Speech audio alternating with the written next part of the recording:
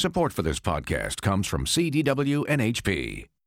At CDW, we get that an unsecured laptop can put your company's data at risk, making you a little paranoid. I'm not paranoid. You're paranoid. CDW can implement a secure mobility solution using the HP EliteBook with Intel 8th generation processors and SureView privacy to protect your screen from prying eyes. Did you follow me here? IT orchestration by CDW. People who get it. Find out more at cdw.com/HP security.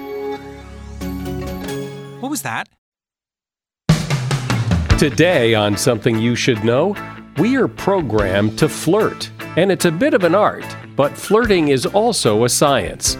I'll explain that. Plus, what is it that highly creative people have in common? That was a very common motif I found with a lot of these creators, is that they become very obsessive on something very narrow. They're not actually generalists. They're not Renaissance men or women. Oftentimes, that starts in childhood. Then, the extra virgin olive oil in your kitchen may not be what the label says it is at all. And if happiness is a choice, why do so many people seem to choose to be unhappy? There's a lot of speculation about why people choose unhappiness, and I'll tell you, there's a great deal of power. Unhappy people really can control the entire show. They can control a family or a workplace. All this today on Something You Should Know. Do you have a small business? I do. And I can tell you that one of the casualties of people working from home away from the office is phones. Everybody's using their home phone or their personal cell phone for business, and that can be very inefficient and unprofessional. If you're an entrepreneur or have a small business, you know exactly what I mean. This is why I'm so excited to tell you about Phone.com. Phone.com makes all your phones work together efficiently exactly the way you want. They'll provide you with business phone numbers you can connect to any device, or you can use your existing numbers. And then you can add greetings and automated attendance, music on hold, call forwarding, and you don't have to give out your personal phone numbers for business. Your cell phone can become an extension of your business phone number. I mean, they have so many features that will customize exactly to your needs. You can also add video meetings and conferencing without the usual hassle it takes to set up video conferences. With Phone.com, it's really easy. And Phone.com voice and video solutions are certified HIPAA compliant. Plus, they have 24/7 live support. Go online now at Phone.com and you can be making calls in minutes. That's PHONE.com. Or you can call them at 877-PHONE-10. And for my listeners, use promo code SOMETHING to receive 20% off your first 3 months. Again, that's Phone.com or call 877-PHONE-10. Promo code SOMETHING. Check them out at Phone.com and see how they can help you. Something you should know. Fascinating intel, the world's top experts, and practical advice you can use in your life. Today, Something You Should Know with Mike Carruthers.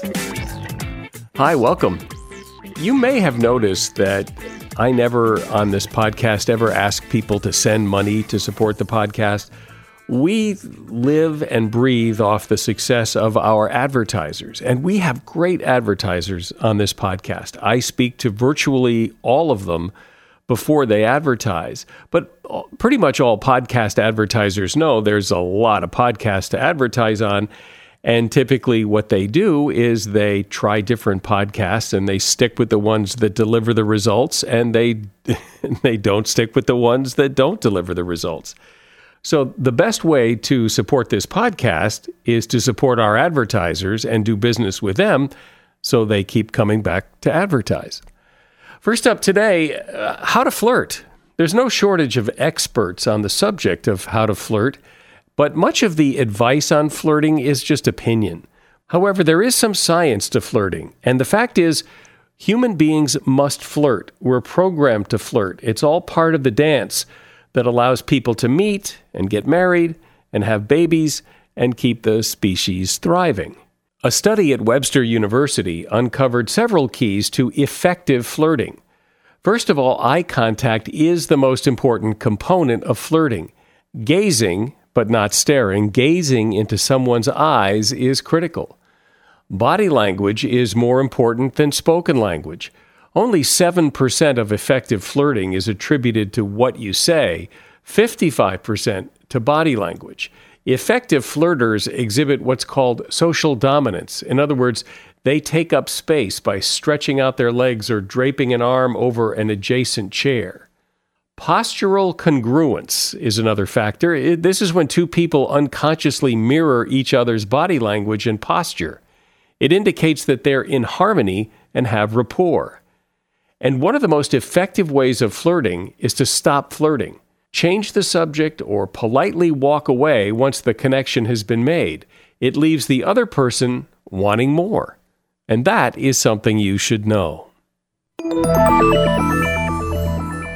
One of the things that separates humans from other animals is our creativity. Think about it. The way animals in the wild go through their daily lives is probably pretty similar to the way their ancestors have always done it. But humans are constantly creating new ways to do things. We create and innovate things in technology, art, and music. Everything right down to the most mundane parts of everyday life. We're always creating new and better ways. So where does that come from? And I think the big question is, can you, and if so, how do you, become more creative? One of the big thinkers and doers in this area is Alan Gannett.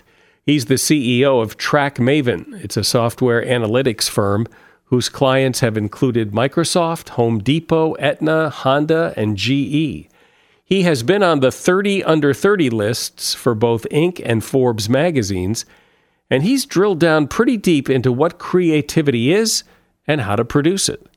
His new book is called The Creative Curve, How to Develop the Right Idea at the Right Time. Hi, Alan. Thanks for being here. Cool. Thanks for having me, man. I'm excited to talk about creativity. So it's interesting that you talk about the science of creativity, because I think in some ways people don't think of creativity as being particularly scientific, that it's more luck and aha moments and magic almost. So start by explaining the science here. Yeah, creativity is one of these things where there's this huge disconnect between what the science tells us about how creativity works and the public perception. Right? The public perception is that there's some creative demigods who, Steve Jobs, Elon Musk, Pablo Picasso, where, they were born with this thing that, we don't have. And, if you're not popping out of the womb, painting and playing the piano, inventing computers, well, then you're never going to. And the reality, though, which is so interesting, is that when you look at the science of creativity, there's actually a lot of academic consensus. The consensus is that it's a learnable, nurturable skill. There's all these really fascinating studies, for example, that will look at things like the relationship between IQ and creativity.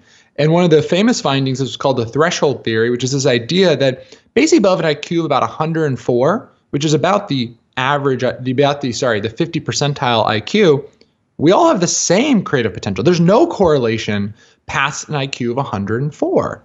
And so everyone listening to this podcast has an IQ of above 104. This is billions and billions of people that we're talking about in this world. This is not a dozen people per generation or 100, even 1,000.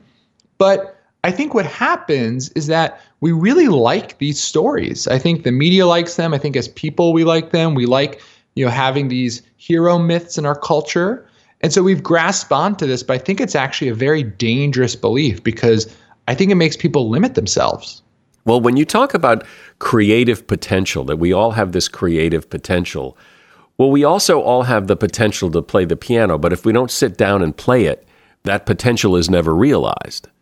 Look at Mozart, for example.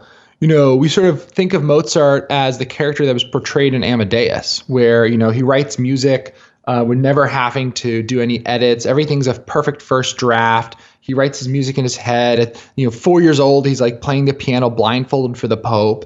And the reality of Mozart is when he was 3 years old, his father, who was basically a helicopter dad, hired the best music teachers in all of Europe and started making this three-year-old kid practice 3 hours every single day. And by the way, the idea that he would compose music in his head is literally, hashtag fake news. I hate to say it because in the early 1800s, a music magazine publisher forged a letter, supposedly from Mozart, describing this composition process as literally made up. You did something interesting in that you got to go to Ben & Jerry's and get a peek behind the curtain of their creative process of how they come up with their, roughly 10 new flavors every year. So talk about what you discovered there. How they start their process is with two big steps. The first thing is that they consume lots of information about food trends. So they literally do these trips where they go to different cities to try out new restaurants and bars and see what flavors are percolating all across the country. Then they actually read, social media, Food and Wine magazine. They're constantly looking online and reading things, going to different farms, talking to suppliers, seeing what's out there. And then every year they make a list of 200 flavor profiles. 200 just ideas of flavor profiles based on these trends. And then what they do is they literally send out an email survey and they ask people, one, how likely are you to buy this flavor? And two, how unique is it? And the thing they've realized is that they just ask people, well, how likely are you to buy? Well, then you'd end up with all these, caramel and cookie and chocolate flavors, which would be good, except that eventually the brand would become tired and stale and would lose favor. And so what they found is that the ideas that seem to resonate really well are the ones that have the right blend of commercial viability and also uniqueness and also novelty. And so from this lo-fi email survey, they're able to winnow down this list of 200 to a list of 15 ideas that have really good commercial potential. And I think this story is so interesting for a few reasons, because one, it highlights something that I think is a misunderstanding in creativity. We talk about creatives as always doing, like they're always active, they're always producing, and we almost talk about them in opposition to consuming and consumers. There's a social media meme you might have seen that I really dislike, which is 90% of people consume, 9% of people engage, 1% create, #hustle. And it's like really terrible. And part of the reason why it's terrible is it's cheesy, but it's also that it's just wrong. It actually turns out that for the book, I interviewed about 25 living creative geniuses. These are billionaires like David Rubenstein, singer-songwriters like Pasek and Paul, the team behind Dear Evan Hansen, Nita Jacobson from Walt Disney Motion Pictures. And what I found is that these creative geniuses are some of the biggest consumers of information. They're constantly consuming information about their field. They want to know everything about their very, very narrow vertical. This doesn't mean they're on Twitter reading a lot about a lot of different things. No, they're going very, very deep on a small lane of content, of experiences, of whatever it is. So for Ben & Jerry's, what you see is that these people become obsessed with knowing everything what's going on when it comes to food trends, right? What are all the things out there? And from there, they can come up with a list of good ideas. Well, your Ben & Jerry's story brings up a good point, because Ben & Jerry's goes through a big, rigorous process to come up with new flavors. But if you visit Ben & Jerry's in Vermont, where they make the ice cream, out back, you'll see the flavor graveyard, where their failed flavors, and they're retired flavors, but they're failed flavors, and they've had some real bombs. And so despite their rigorous testing and research, they still don't hit a home run every time. And I think that's an important part of the creative process is you have to be able to fail and pick yourself up and dust yourself off and try again. Generally, failure is something that people are scared of. And you have to realize that part of your goal as a creative is to quickly fail and to fail in ways that are ideally low cost. But ultimately, your job is to create something for an audience. I mean, I think there's this sort of mistaken notion that, creativity is an act that's all about me. It's all about myself. I'm creating for myself. But when you actually talk to the world's best creators, they're very, very focused on their audience's reaction. And they're okay with failing, but they want to move on very quickly. They want to take that lesson and go on to the next project. I'm speaking with Alan Gannett. His new book, just out this week, is The Creative Curve: How to Develop the Right Idea at the Right Time. Support for this podcast comes from Pluto TV. Need an escape? Drop into Pluto TV for a world of free TV. Stream hundreds of channels and thousands of movies and shows all for free. Yeah, free. No subscriptions, no fees. Binge on 24/7 channels of Narcos, CSI, Star Trek, and everything from hit movies to the latest news, comedy, live sports, and more. Download the free Pluto TV app for Android, iPhone, Roku, or Fire TV and start watching now. Pluto TV. Drop in. Watch free. I take my sleep very seriously. I've talked to so many experts on this show about the importance of sleep for your health and weight control and mental performance and mood. So for me, sleep is critical. It's not always easy with 2 kids and a dog and all the other things that can disturb your sleep. So I was excited to take the Helix Sleep Quiz. It takes 2 minutes and it matches your body and sleep preferences to the perfect mattress for you. Because everybody's unique, and Helix knows that, so they have several different mattress models to choose from. They have soft and medium and firm mattresses for cooling you down if you sleep hot. It's like customized sleep. I took the Helix quiz and I was matched with the Midnight mattress because I wanted something that felt perfect for me based on the way I sleep. So if you're looking for a mattress, you take the quiz, you order the mattress you're matched to, and then the mattress comes right to your door, shipped for free. You don't ever need to go to a mattress store again. Don't take my word for it. Helix was awarded the #1 best overall mattress pick of 2020 by GQ and Wired magazine. Just go to helixsleep.com/SYSK. Take their 2-minute sleep quiz and they'll match you to a customized mattress that will give you the best sleep of your life. They have a 10-year warranty and you get to try it out for 100 nights risk-free. They'll even pick it up if you don't love it, but you're going to love it. Helix is offering up to $200 off all mattress orders and 2 free pillows for our listeners at helixsleep.com/SYSK. So, Alan, in the creative world, what is it that creative people have? What is that one thing they have that perhaps other people don't have that allows them to creatively hit it out of the park?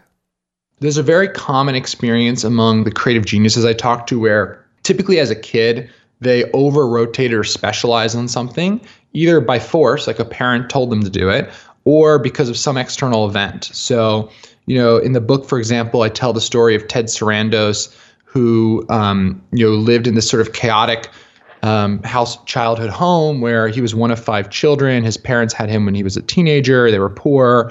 And, he went on to become the chief content officer of Netflix. But when he was younger, he, to escape his house, would go to his grandmother's house, who was a big film buff, and he would just watch movies with her. Movies and movies and movies. And this is where he felt safe. And, then later he got a job as the clerk at a video rental store. And there he decided that during the day when the store was empty, he would watch every movie in the store. And he literally did that. And so he specialized very early. And that was a very common motif I found with a lot of these creators, is that they become very obsessive on something very narrow, right? They're not actually generalists. They're not Renaissance men or women. They become very obsessive with something very, very narrow. And oftentimes that starts in childhood because there was some external forcing factor or some external factor pushing them that way. But it can start when you're older. But you have to make a mindset shift. See, I think the problem that people have is, since we're all in our pursuit of passion all the time, we think that we should find a task that's easy for us. Something that is, when we do it, it immediately feels easy.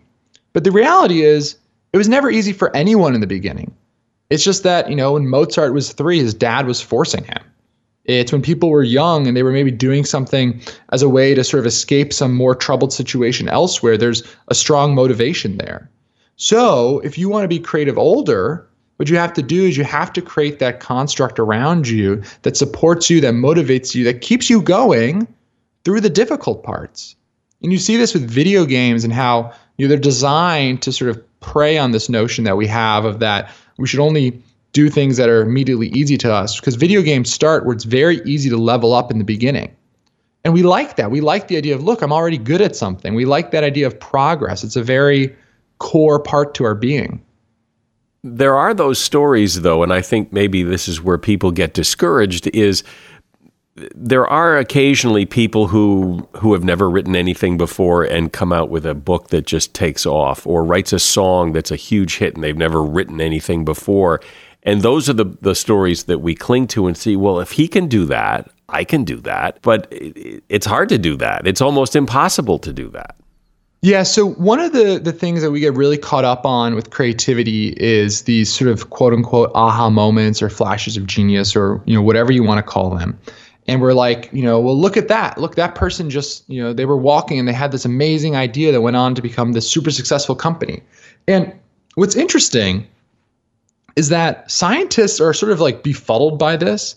Aha moments are actually a really well understood thing from a biological perspective. We actually know a lot about how they work. So basically the short version is that, it's kind of cliche to talk about left brain, right brain when you're talking about creativity, but it's actually pretty important. So, right, our left brain is where we do more logical processing. It's where we deal with the dominant meanings of words or concepts. So if you're doing a math problem, for example, and when you're solving a problem with your left hemisphere of your brain, it's very, very step by step. It's very conscious. You're aware of each step as you're doing it. Your right hemisphere of your brain is solving things in a very different way. It's more metaphorical. It's combining different concepts together. It's connecting the dots, so to speak. And I like to use the analogy of your left hemisphere is like a loud lab partner who's like, okay, here's what we're going to do. We're going to do this, and then this, and this, and then we got the answer. And your right hemisphere is like the quiet lab partner who's sort of like, okay, we're going to try this and connect these dots. And all this processing that happens in our right hemisphere, well, it all happens subconsciously. And it's only once it comes to a conclusion or an answer that our right hemisphere, our quiet lab partner, sort of perks up and says, hey, I got an answer. But if our left hemisphere is still too loud, we're not going to hear it. And so this is why people experience these aha moments, which are really just right hemisphere processing. They experience them when they're in the shower or they're on the commute or they're taking a run. It's because their left hemisphere, their loud lab partners kind of shut up. And so you can finally hear what's been happening in your right hemisphere. And the conclusion that scientists have come to that the real basic mistake that people seem to make with aha moments is that they don't realize that to have aha moments, you have to have prior knowledge. I mean, Paul McCartney famously dreamed the main melody for Yesterday, but he spent his entire childhood surrounded by music. He literally was playing in a cover band for years. His brain had all these musical concepts and ideas and patterns percolating around there. So yeah, of course, he dreams about music and you don't. J.K. Rowling spent her whole childhood reading books. In college, she famously had fines from the library for having so many books out. So yeah, when she's on a train, she daydreams about fiction characters and you don't. But that's not shocking or surprising. That's actually pretty logical.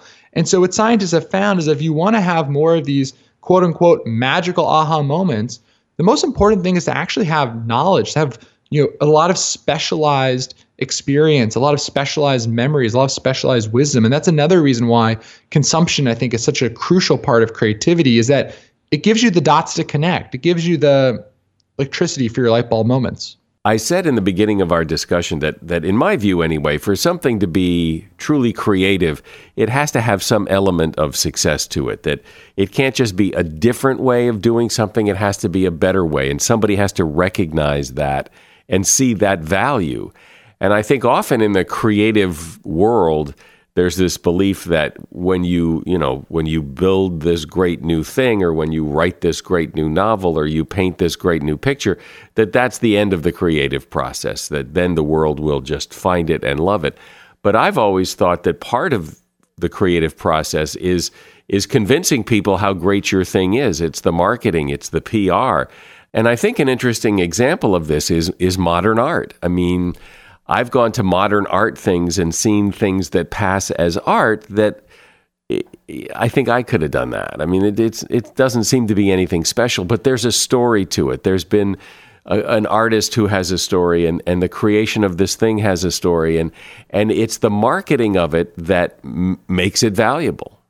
Think about Andy Warhol. I mean, Andy Warhol famously had teams of assistants who would create the art. He literally, for a lot of his screen prints, there's the stories he would call into the factory and just say, okay, print this image with these colors, thanks. And that was his quote unquote artistic process, right? Jeffrey Koons, there's all these stories about how he has assistants who make his artwork. And so is he the artist? What is the role of an artist? And so the more you sort of dive into artistry, creativity, creator, it starts to get really fuzzy. I mean, you think about, I have a meta experience writing a book about creativity. What you see is that, there's one name on the cover, but the reality is that you have, editors, agents, copy editors, feedback readers, proofreaders. You have all these people, your research assistants, all these people who are contributing to this.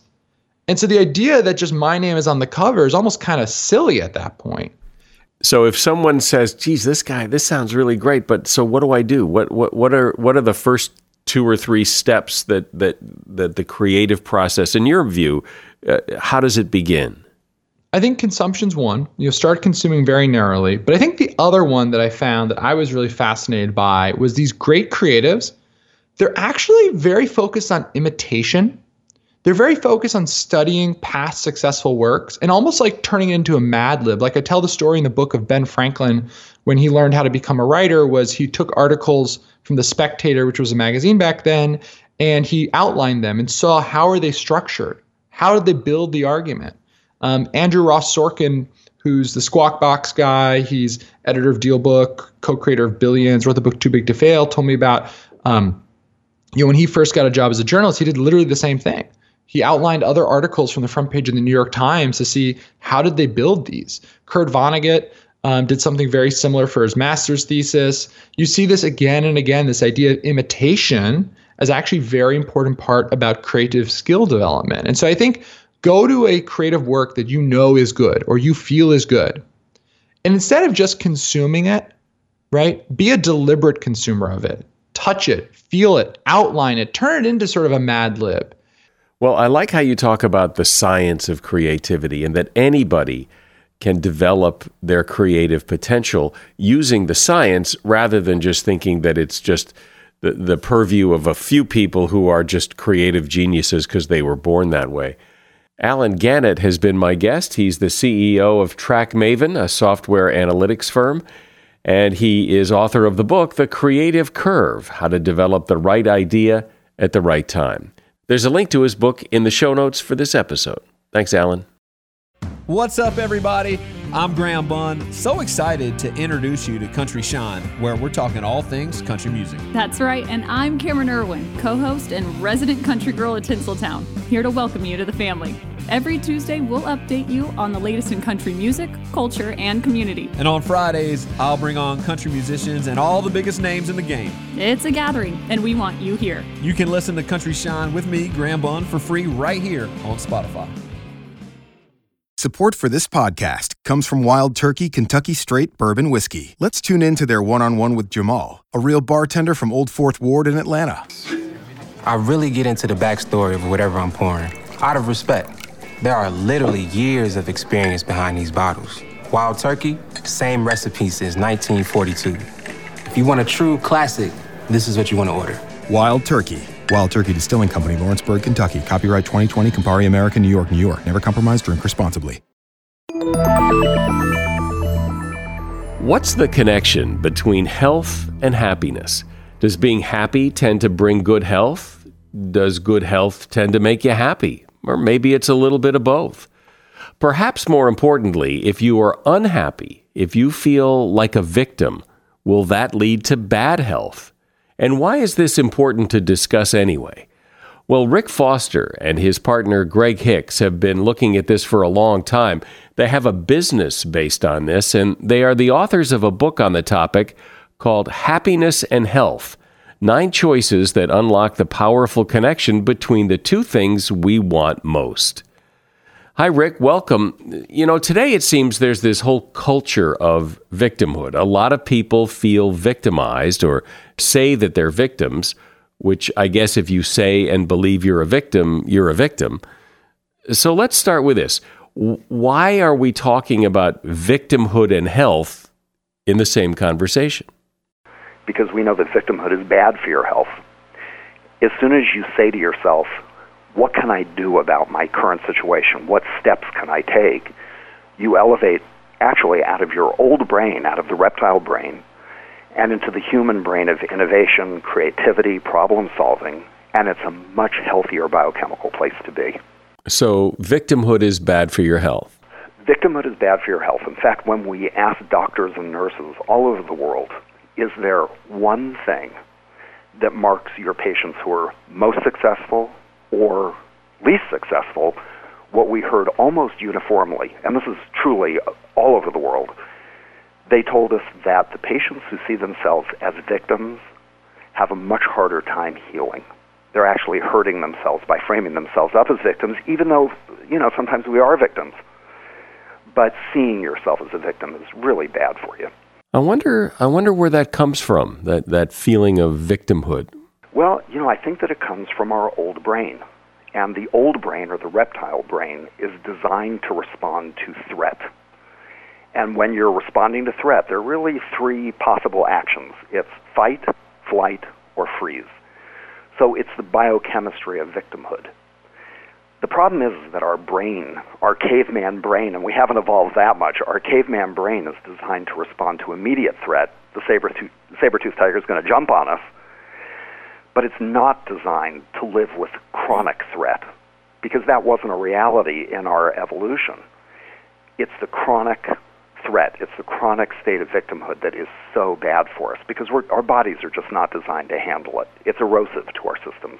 But I know people who are such victims that if they did what you talk about and recast that and get rid of that victimhood, I don't know who they'd be. I mean, it is who they are. Listen, there's a lot of speculation about why people choose unhappiness, and I'll tell you, there's a great deal of power in unhappiness. Unhappy people really can control the entire show. They can control a family or a workplace. But in the long run, they're not as productive. Their quality of life is very much lower. But they do learn to exercise a great deal of power over others with their misery. But not being a victim, not being unhappy, doesn't necessarily make you happy. It just makes you not unhappy. So how do you become happy? I mean, where does happiness come from?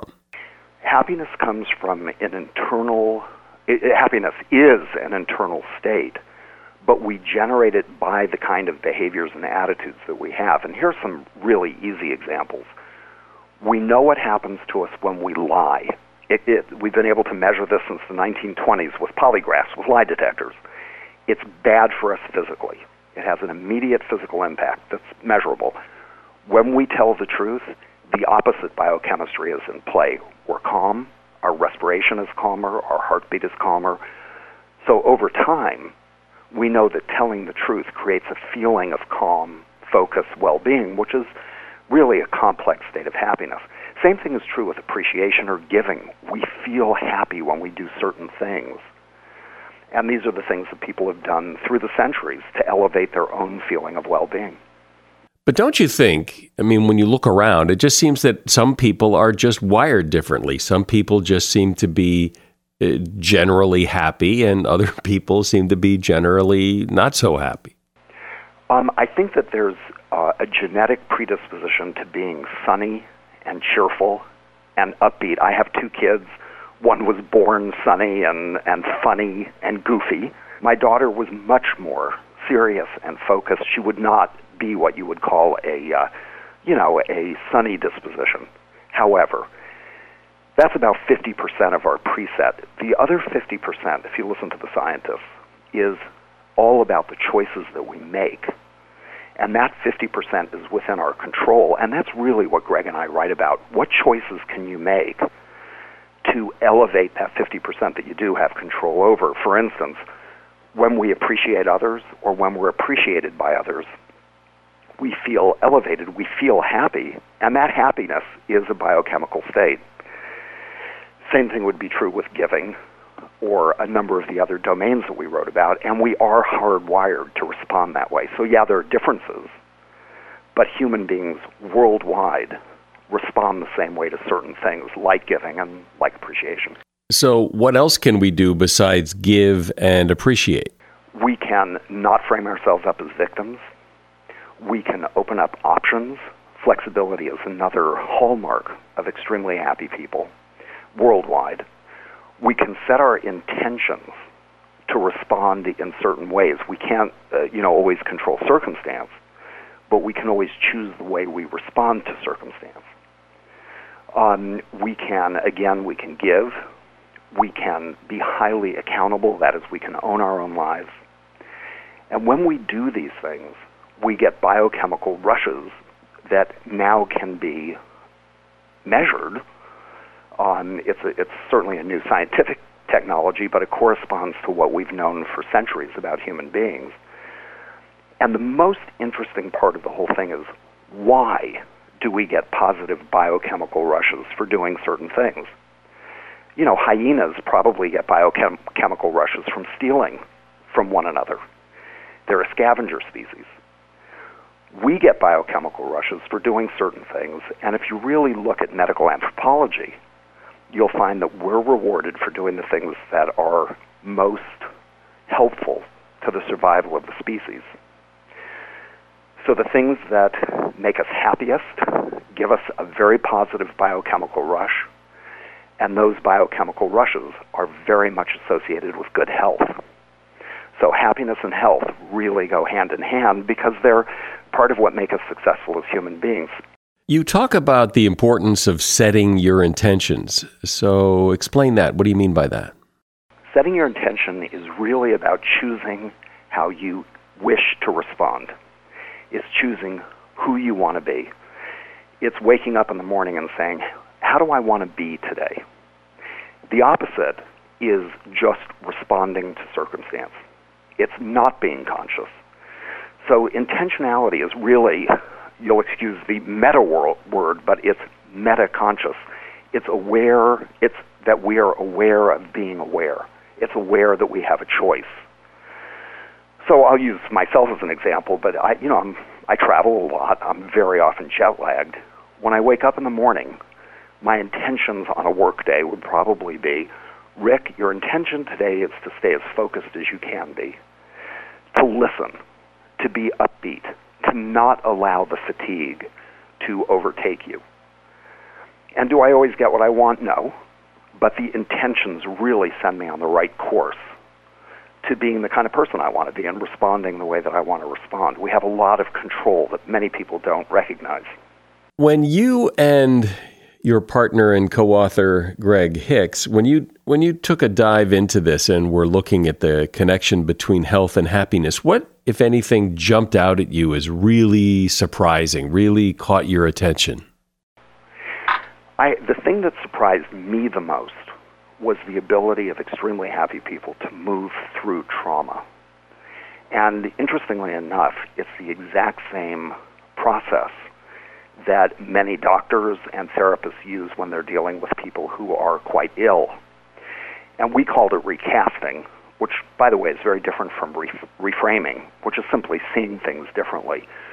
Recasting is a three-step process. Extremely happy people would tell us about a trauma. They were no different from the rest of us, by the way. They had the same losses and griefs and difficulties that we all do, but they dealt with them beautifully.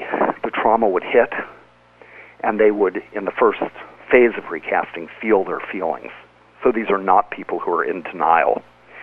They feel what they need to feel. They then move to a next step or a next phase, which is they look for meaning in the trauma. What does it mean that this has happened to me? What does this say about the way I'm living my life? And of course, what we now know all these years later is what was being described to us was people who jump from their reactive emotional brain into a brain of analysis and a brain of innovation and problem solving. So it's a completely different biochemical state. They elevate out of it. And then the third step of recasting is, what opportunities are there for me in this terrible thing that's happened? And it's very easy for me to say over, in an interview, but this can take a short period of time or it can take years. But what we found is that extremely happy people and the healthiest people elevate out of the worst that life has to offer into a state of well-being. So to listen to you tell it, there's not a whole lot of upside to being unhappy. As far as I'm concerned, there's no upside to being unhappy. They're not having fun. I mean, they're not enjoying life. They, really miserable people exert a great deal of control on others. but it's exhausting. And, if you look at the longevity stats, they don't live as long. Their lives are not good lives, they're not rich lives, and they're typically not lives full of love, because miserable people are pretty hard to love. But I wonder if some people who are unhappy because they don't know what it means to be happy. You don't know what you don't know. If you've never felt cold, you don't know what it means to be cold. Some of the most interesting stuff that we do is we work with people who have not had a great deal of happiness in their lives, and we introduce them to happiness in the moment. In other words, right now, let's talk about truth. Right now, let's appreciate the person sitting next to you. And they get an instantaneous blast of positive biochemicals because they're hardwired to get them. And it's an epiphany. It's a feeling of, oh my God, what have I been missing? Why have I withheld that appreciation? So it's wonderful work. It's cognitive. It means we can all choose it. And it's not a mystery unless you've never experienced it. But once you start to move in that direction, once you make some choices, once you educate yourself to the things that you can do, it's definitely not rocket science. It's within all of our grasp. And certainly worth trying. I mean, what could be the harm? Again, as you pointed out earlier, miserable people tend to control the show. So maybe if they're not miserable, they're afraid of losing control. I think it is a fear of losing control. It's also, the continuation of family patterns. There's some families in which happiness is not a value, or if you're happy, there must be something wrong with you. So there's a lot of social learning around happiness. But that basic feeling of contentment and well-being that you have over time, which is really deep happiness, it's a really rich, evocative feeling. This is something that we wish everyone could experience because it's a wonderful feeling. But happiness isn't a constant state of being. I mean, even happy people have times when they're not so happy. Anyone who claims otherwise is not a happy person, because the truth of it is you can't be truly happy unless you allow yourself to feel some of the worst stuff that life has to offer. It would be completely unrealistic to say that a happy person is always happy. In fact, as we wrote the book and people heard about this project about happiness, and then the later book, the most recent one, Happiness and Health, people would try to sneak into the book as interview topics, and they would say things like, I am always happy. I have never had an unhappy day in my life. You should interview us. And we knew immediately that this was not a truly happy person. You have to be able to experience the extreme lows, because it's realistic, to experience the real highs of happiness. Well, it's interesting how being unhappy not only makes you unhappy and miserable, it can also make you unhealthy, as you point out, that there is a connection between health and happiness. There's no real reason not to try anyway to be a more happy person. Rick Foster has been my guest. The book is Happiness and Health, 9 Choices That Unlock the Powerful Connection Between the Two Things We Want Most. You'll find a link to the book in the show notes for this episode. Thank you, Rick. For years, you have heard about the virtues of extra virgin olive oil. It is the heart-healthy oil. It is part of the Mediterranean diet. It is supposed to be better for you than all other oils. Only here's the thing. The National Consumers League tested 11 different olive oils purchased at random at various supermarkets. And they found that 6 of them, despite being labeled extra virgin, were not extra virgin at all. And for those who know, this comes as no big surprise given the lax standards, if not outright fraud, in the olive oil industry.